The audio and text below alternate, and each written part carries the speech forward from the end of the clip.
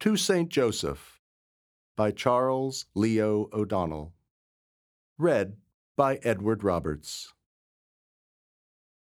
Saint Joseph, when the day was done and all your work put by, you saw the stars come one by one out in the violet sky. You did not know the stars by name, but there sat by your knee one who had made the light and flame and all things bright that be. You heard with him birds in the tree twitter, "Good night," o'erhead. The Maker of the world must see his little ones to bed.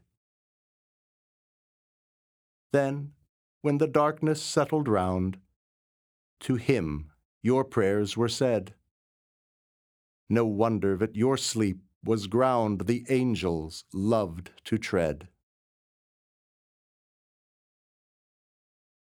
A production of We Are One Body Audio Theater.